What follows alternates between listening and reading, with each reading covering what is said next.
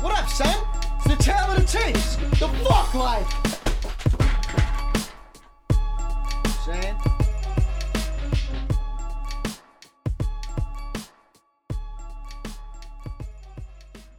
Tale of the Tapes, Season 2, Episode 4. Today we have Tragedy Khadafi and Masta Ace. Both of these artists had their debut albums out in 1990. Tragedy Khadafi's was out first, so we'll start with him. Birth name Percy Chapman, also known as MC Jade. Percy Chapman, MC Percy, Percy Tragedy, Intelligent Hoodlum, Tragedy, and Nafal Mahdi. So, a couple of AKAs there for Tragedy Khadafi. Born August 13th, 1971. Origins, Queens, New York City, United States. Genres, hip-hop. And years active listed as 1985 to present. I'll say the same thing about him as I say about most other people that we've been covering for the past, 10 years or so now, through these times, is that I don't know of them having any recent albums or anything like that, but I'm sure they're involved in other ways and stuff like that, and quite possibly might have something coming in the future. So, a little bit of background on Tragedy Khadafi. Percy Chapman, born August 13th, 1971, known by his stage name Tragedy Khadafi, formerly Intelligent Hoodlum, is an American rapper and record producer.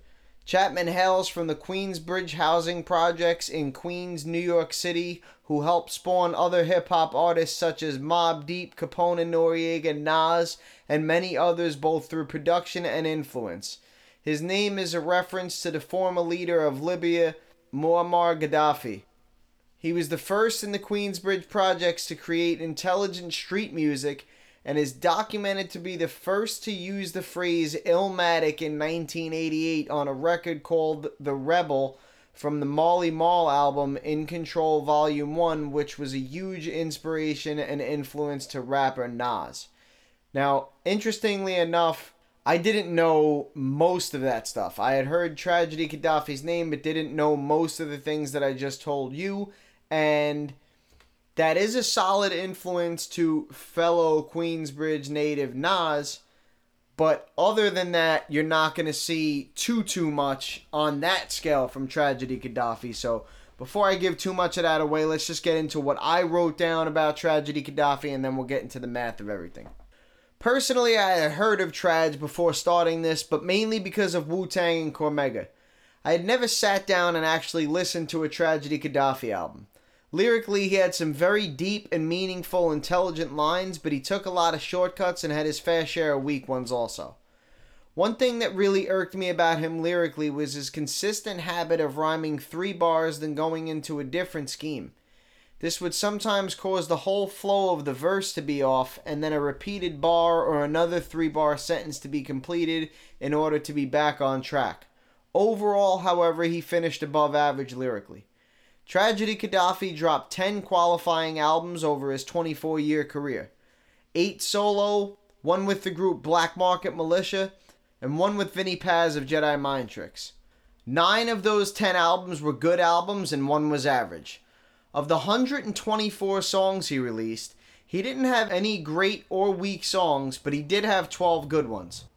Tragedy Khadafi's impact on the hip-hop game certainly wasn't a huge one, but he did have noticeable influences on artists such as The Lox, Big L, LL Cool J, DMX, Cormega, Nas, and others. As far as originality is concerned, early on in his career, although he sampled a lot, his lyrics, song style, and subject matter were pretty original. As he seemed to deviate from the alias Intelligent Hoodlum, so did his original style for the most part. He still continued to make meaningful music and didn't conform to the mainstream or sell out for album sales, but his entire style and approach had taken a drastic turn.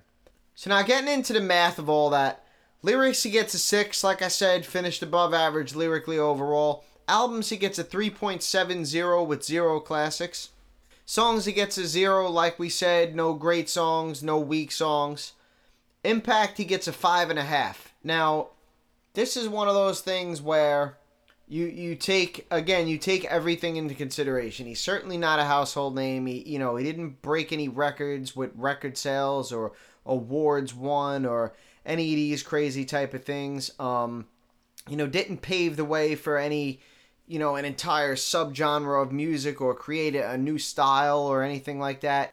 Had some influences on some artists like, that we named, like the Lox, Big L, Cool J, DMX, Cormega, Nas, and a couple others, and even maybe a couple of people that were named when we read the background on Tragedy Khadafi and stuff like that. So it's not that his impact wasn't there. It was there. It was above average, but just slightly, because when you take away the impact on the handful, or maybe even if you want to extend it and say two handfuls of artists that he really clearly had an impact on, there really wasn't much else there. So I do think that having a direct impact on certain artists, especially, those are some big artists in those names, the impact was there. He did do something above average. I think that carries him to above average, but I don't think he goes anywhere really above that, just with all the other factors taken into consideration. And then originality, he gets a 5, which is average, and that was kind of split because, it was another tricky one where you had, in the beginning, he went by Intelligent Hoodlum, and almost everything about him at that point was original, aside from the fact that he sampled a lot. Now, if you're very original and you sample a lot, yes, that's going to be noted, but sampling someone is a bit different than, kind of biting someone or taking a line or taking an idea, things like that. So there's different levels of influencing and being influenced. And sampling is a great way to be sampled is a great way to have your impact score be high. Slick Rick is a perfect example. I believe he's the most sampled hip-hop artist of all time. And now I'm not saying that that's the only reason why Slick Rick got a very high score in impact, but it certainly contributes to it. So being sampled is obviously a great way for somebody to pay tribute to either something you said or just your career in total, but it doesn't really mean that you're not being original, because you could be using those samples and making, original songs or have an original style or an original delivery or an original message. There's a lot of ways that you could go about this, but in the beginning he was very, very original. He just sampled a lot. And then after that, again, like I said, it's not that he sold out or anything like that to go like mainstream and sell more records and things like that, but his entire style and approach did really do like almost a 180. And this is not the same example as we had last week with a Lin Q or somebody like that, where there's only 2 albums and they're 17 years apart. I mean, is it really even possible for the subject matter to be the same at that point? Probably not. This was not the case with Tragedy Khadafi. This was more of a thing where he was one way, changed his name, and became another way.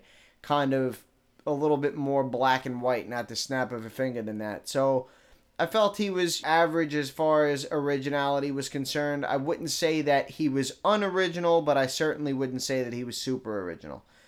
You add all those 5 numbers up and you divide by 5 and you get a final rating of 4.04, which leaves Tragedy Khadafi in 90th place of 127 artists done. Now, I want you to remember a couple of things. Number one, we spoke last week about how I think Lin Q had a 4 or 4.5 in impact and stuff like that, and I spoke about how getting a score like that in a certain category is very hard to overcome. Now, you have a guy here who's above average lyrically, gets a 6 lyrically. So, not even just a 5.5, but a 6. So you got a guy that gets a 6 lyrically and winds up finishing in 90th of 127 artists done, which doesn't sound very good. And you have these other mediocre scores, originality 5, impact 5.5. These are relatively not low scores, but like I said, when you're getting 5 or less in things, I'm not saying you can't do good, but there's a gap to be made up. You got to look at, I would say, 7.5 as really being a cutting point in each one of these categories to where if you really want to finish anywhere high, you're going to have to be putting up 7.5 in some categories. And the ones that you don't are going to have to be made up for. So while 6 is a great score lyrically, it's above average, it's not enough to make up for the 5.5 and the 5. So remember that when you hear these numbers of where these guys are finishing, to not get stuck on something that seems to be terrible when it's not. Remember the guys that we list each week at the top and ask yourself who should be replaced. So you saw Tragedy Khadafi in 90th place, or, even the next guy we do and where he finishes. And I challenge you, go over the top, 8 or 10 guys that we go over every week and tell me who deserves to be kicked out of there. And then we can go over their individual numbers and you can tell me which ones you disagree with. Because I disagree a lot of times with where some of these guys finish. It bothers me. I have some really dope guys that I really enjoyed and I really would have liked to have seen them finish a lot higher that didn't finish very high because, quite frankly, the math is what it is. So I feel you on certain things. I do. It sounds really bad sometimes when you say certain things in 90th of 127 artists done. The fuck out of here. I get it because I had the reaction myself when I added up some people's numbers. But like I said, it is what it is, and it's not about what I like or dislike or where I want people to finish or anything like that. So just keep in mind that not everybody can be in that top. There's people have to be separated by something. I remember an episode on Joe Budden's podcast where basically they were trying to name their top 50, essentially. And I would say easily 200 names got named. It's incredibly difficult to put some of these guys where they finish. Like when you say a certain name, it's just an automatic thing to you off the top of the head. Like, oh, so-and-so, where do you put them? They got to be top 50, right? But then you say they got to be top 50 for 200 people, and that just doesn't work like that. They can't all be top 50. And for every time that someone ties in my study here, if you have 3 people tied for 15th place, then obviously the next guy that finishes under them is in 18th. You can't just tie, all these people in 50th place. To me, it just doesn't work like that. So, again, just bear with me. I understand that some of these finishes sound really harsh or really ridiculous. And, again, keep in mind, none of these numbers are set in stone. Any of these numbers could change at any time. There's plenty of other people to do. Who knows how many people finish in front of or behind these people. We can only make assumptions and average things out and stuff like that. But, like I said, not everybody can be top 50. So somebody's got to finish. Even you think about it. Even that bottom 100 when this is all said and done. Let's say we have 500 people when this is all said and done. And you talk about that bottom 100. 100 people is a lot of people, man. Like there's going to be a lot of names in that bottom 100 that you guys probably wouldn't think this guy is not in the top 400 rappers. If I said name 400 rappers, I guarantee you nobody could even do it off the top of their head. So for me to sit here and say, somebody like, let's say somebody like Warren G or Pete Rock or Master P or somebody like that where it's just a name that and I turn around and say to you, hey, they're not even in the top 400, man. It sounds insane. Like, what do you mean they're not in the top 400? There's not even 400 fucking rappers. There is well over 1,000 that I can clearly find some sort of info on. I'm not talking about every person in their house that raps because there's probably millions of people that rap, but I'm talking about accomplished people that have accolades in some way, shape, or form. There is this many people, and not everybody can be in that top 50, in that top 100. So, I mean, this is what the math is telling us, and this is where people are finishing. That being said, on to Master Ace. Birth name, Duval Claire, also known as Ace 1. Born December 4th, 1966. Origins, Brownsville, Brooklyn, New York, United States. Genres, hip-hop. Years active listed as 1988 to present. And I don't remember exactly what year his last album was out, but it wasn't too long ago. It was definitely within the past couple of years, so Masta Ace definitely still is active for sure. That is a warranted present rating there. Little bit of background on Masta Ace. Duval Claire, born December 4th, 1966, known better by his stage name Masta Ace, is an American rapper and record producer from Brownsville, Brooklyn. He appeared on the classic 1988 Juice Crew posse cut The Symphony. He is noted for his distinct voice and rapping proficiency and has influenced several MCs. In 2000, he was diagnosed with multiple sclerosis, but he did not reveal it to the public until 2013, after first revealing his condition to his touring peers when his medicine syringes and vials were exposed after a police stop in the Czech Republic, as the group's belongings were searched and exposed. I deem that to be important to leave in there for a couple of reasons. Number one, while I don't want to stray too far from hip-hop, I definitely do want it to be understood that all of these artists are humans. These are people. These are people that are devoting their time and their life and their energy into making these songs that we listen to, and sometimes we don't even give much thought to, and we just enjoy these things, and we probably take for granted that we just have these things readily available to listen to, and that's because of these people and stuff like that. I also deem it relevant because if anybody that knows Masta Ace knows that he made a song recently with Pharoahe Monch called Fight Song that is actually about him having multiple sclerosis. And not only do I not know anybody that's ever made a song about multiple sclerosis or anything like that, but the fashion that he did it in was super artistic, super dope. It was killed by both of them, both the video and the song, the subject matter, the artistry, the way it was done. So I just want to give Masta Ace a shout out for not only living through something and dealing with something that's obviously super tough, but for having the mental toughness and the artistry to sit down and to make a visual and a story about something that's literally killing him from the inside out. I have the utmost respect for his courage and his bravery and his artistry and stuff like that. So major shout out to him for that for sure. And those are really the reasons why I deem that important enough to leave in his description. And I wish him nothing but the best of luck with that going forward, obviously, for sure. So let's get into what I wrote down about Masta Ace when I was listening to him. Masta Ace was slightly above average lyrically until after Eminem came out. Then his entire style switched up, but he was certainly good at it. He was great with never seeming to take shortcuts with bars and always rhyming many syllables reminiscent to Vinnie Paz's style of rhyming. He also showed a tremendous ability to keep topic and use different rhyme schemes from the norm, such as AABBBA, which is both difficult and unique. He did only drop 6 solo albums, but he also had a collaboration album with Ed O.G.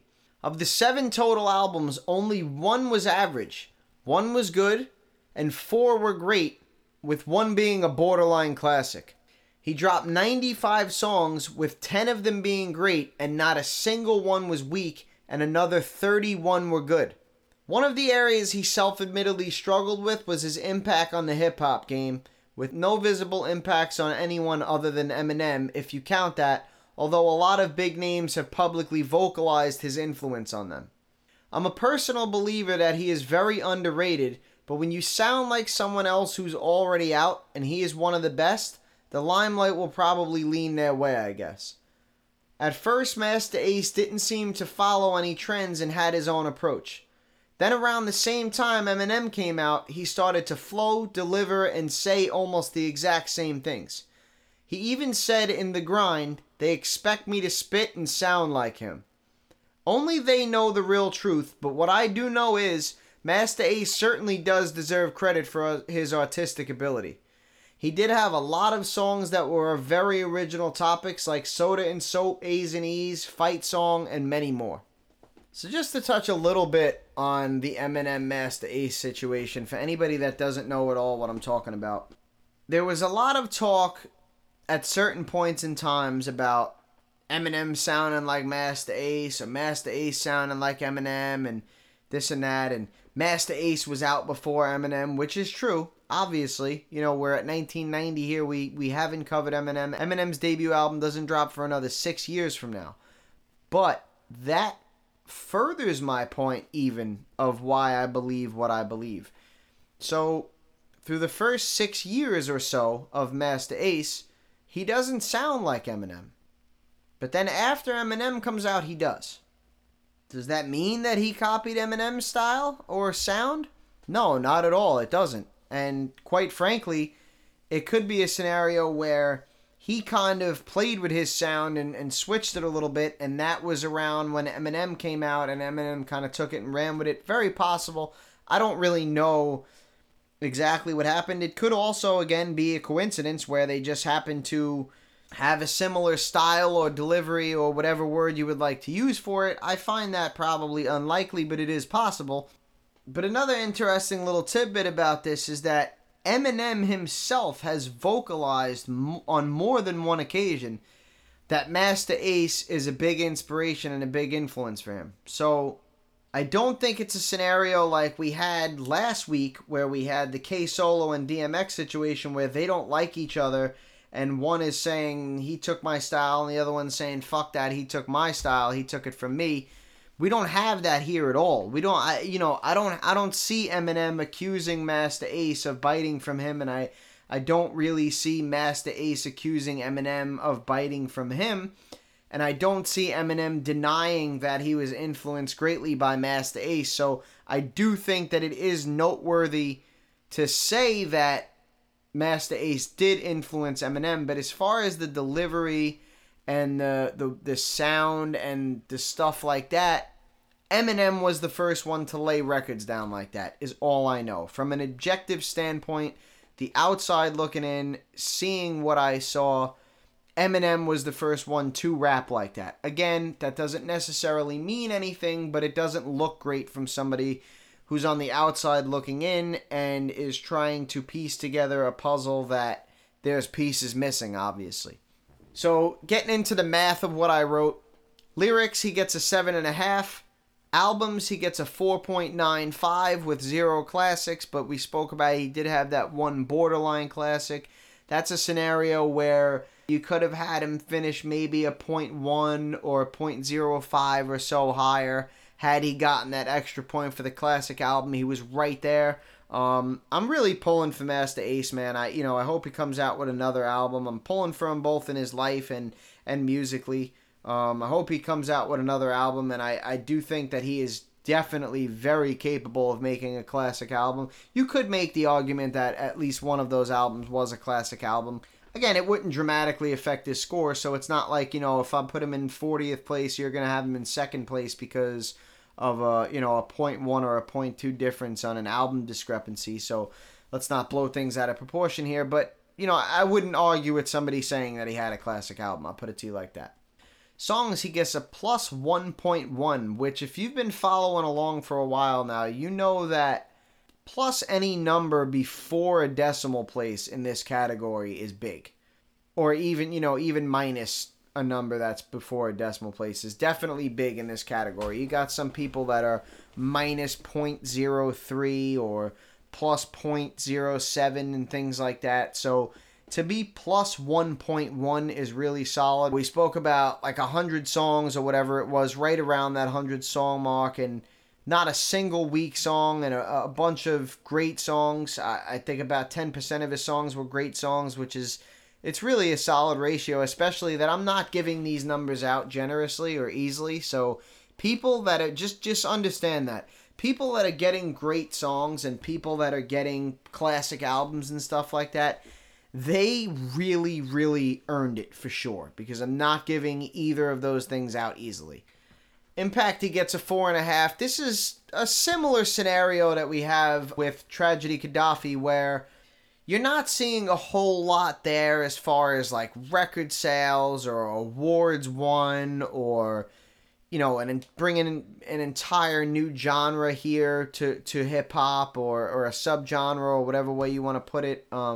things like that. You're not seeing any of these major things done. And as far as influencing actual artists, sure, they both definitely had influences on other hip-hop artists that other hip-hop artists have openly vocalized, for sure. And that's why their scores are not lower and are not threes or things like that. They did have some accolades, they did have some accomplishments, for sure, but there really wasn't any other artists that musically showed that they were influenced by Masta Ace, or really took like lines or sampled him, or took his beats or anything like that. Now, I'm not saying there wasn't any. I still have about 350 artists to get through. So again, the numbers are not concrete. They could change. But where we stand right now, there wasn't anyone other than Eminem. And, you know, there was some people that, like I said, they did vocalize it, but they didn't really take anything from him. So you take all those factors into consideration, and he gets a 4.5, which is just below average. Originality, he gets a 6. Now, this score could go higher, for sure. I think he's really right on the cusp of a 6.5. And this is one of those things where I believe that if Masta Ace was to come out with another album, I believe that probably all of his scores could go up, because he is right on the cusp here with a lot of things. I think that he's very capable of making it a classic album. In order to make it a classic album, his lyrical score would probably get raised, because he would have to, you know, really come correct, which I believe that he probably would do and is very capable of doing. So I could see that lyric score going to an 8. I could see the album score getting raised slightly. I could see there being a classic, which gives him an extra point. I could see the song score being raised slightly. I could see the impact going to a 5 just based on, you know, the amount of years involved in the game and the amount of material put out. And let's say something he says on there influences somebody else and gets another name in there besides Eminem. I could see the originality being raised to a 6.5, because he was a relatively original artist, especially with the song topics and things like that. So I think that these scores as of right now in the study are warranted, but I think they're all very close to going up, and I'm pulling for Masta Ace, like I said. So I hope he drops another album, and I think that you will see at least half of these scores raised up, and you will probably see him moved up higher. But given what they are right now, you add those 5 numbers up and you divide by 5, you get a final score of 4.81, which leaves Masta Ace in 28th place of 127 artists done overall. So, big shout out to Masta Ace, man, for a couple of reasons. Number one, I think Masta Ace will probably wind up being in that top 100 overall, which I think is definitely warranted. Again, it doesn't sound that amazing, or top 100, okay, cool. But, you know, we're talking about 1,000 relatively well-known people here. So to be in that top 100, I do think is a great accomplishment. It's a great feat, and I take my hat off to him for multiple reasons. Like I said, much respect as a person for going through what he's going through and having the bravery and artistry to turn around and make something out of this terrible situation that he's in. You know, his lyrical ability was amazing. He was a great lyricist, so I give him all the credit in the world for that.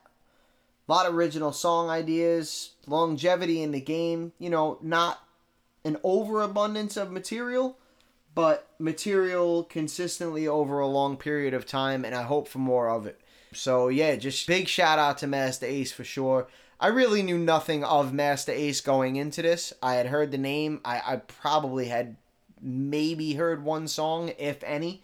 And I'm a definite huge Masta Ace fan after studying Masta Ace for more reasons than one. So big shout out to him, man. Now, let's talk about the list that we go over every week.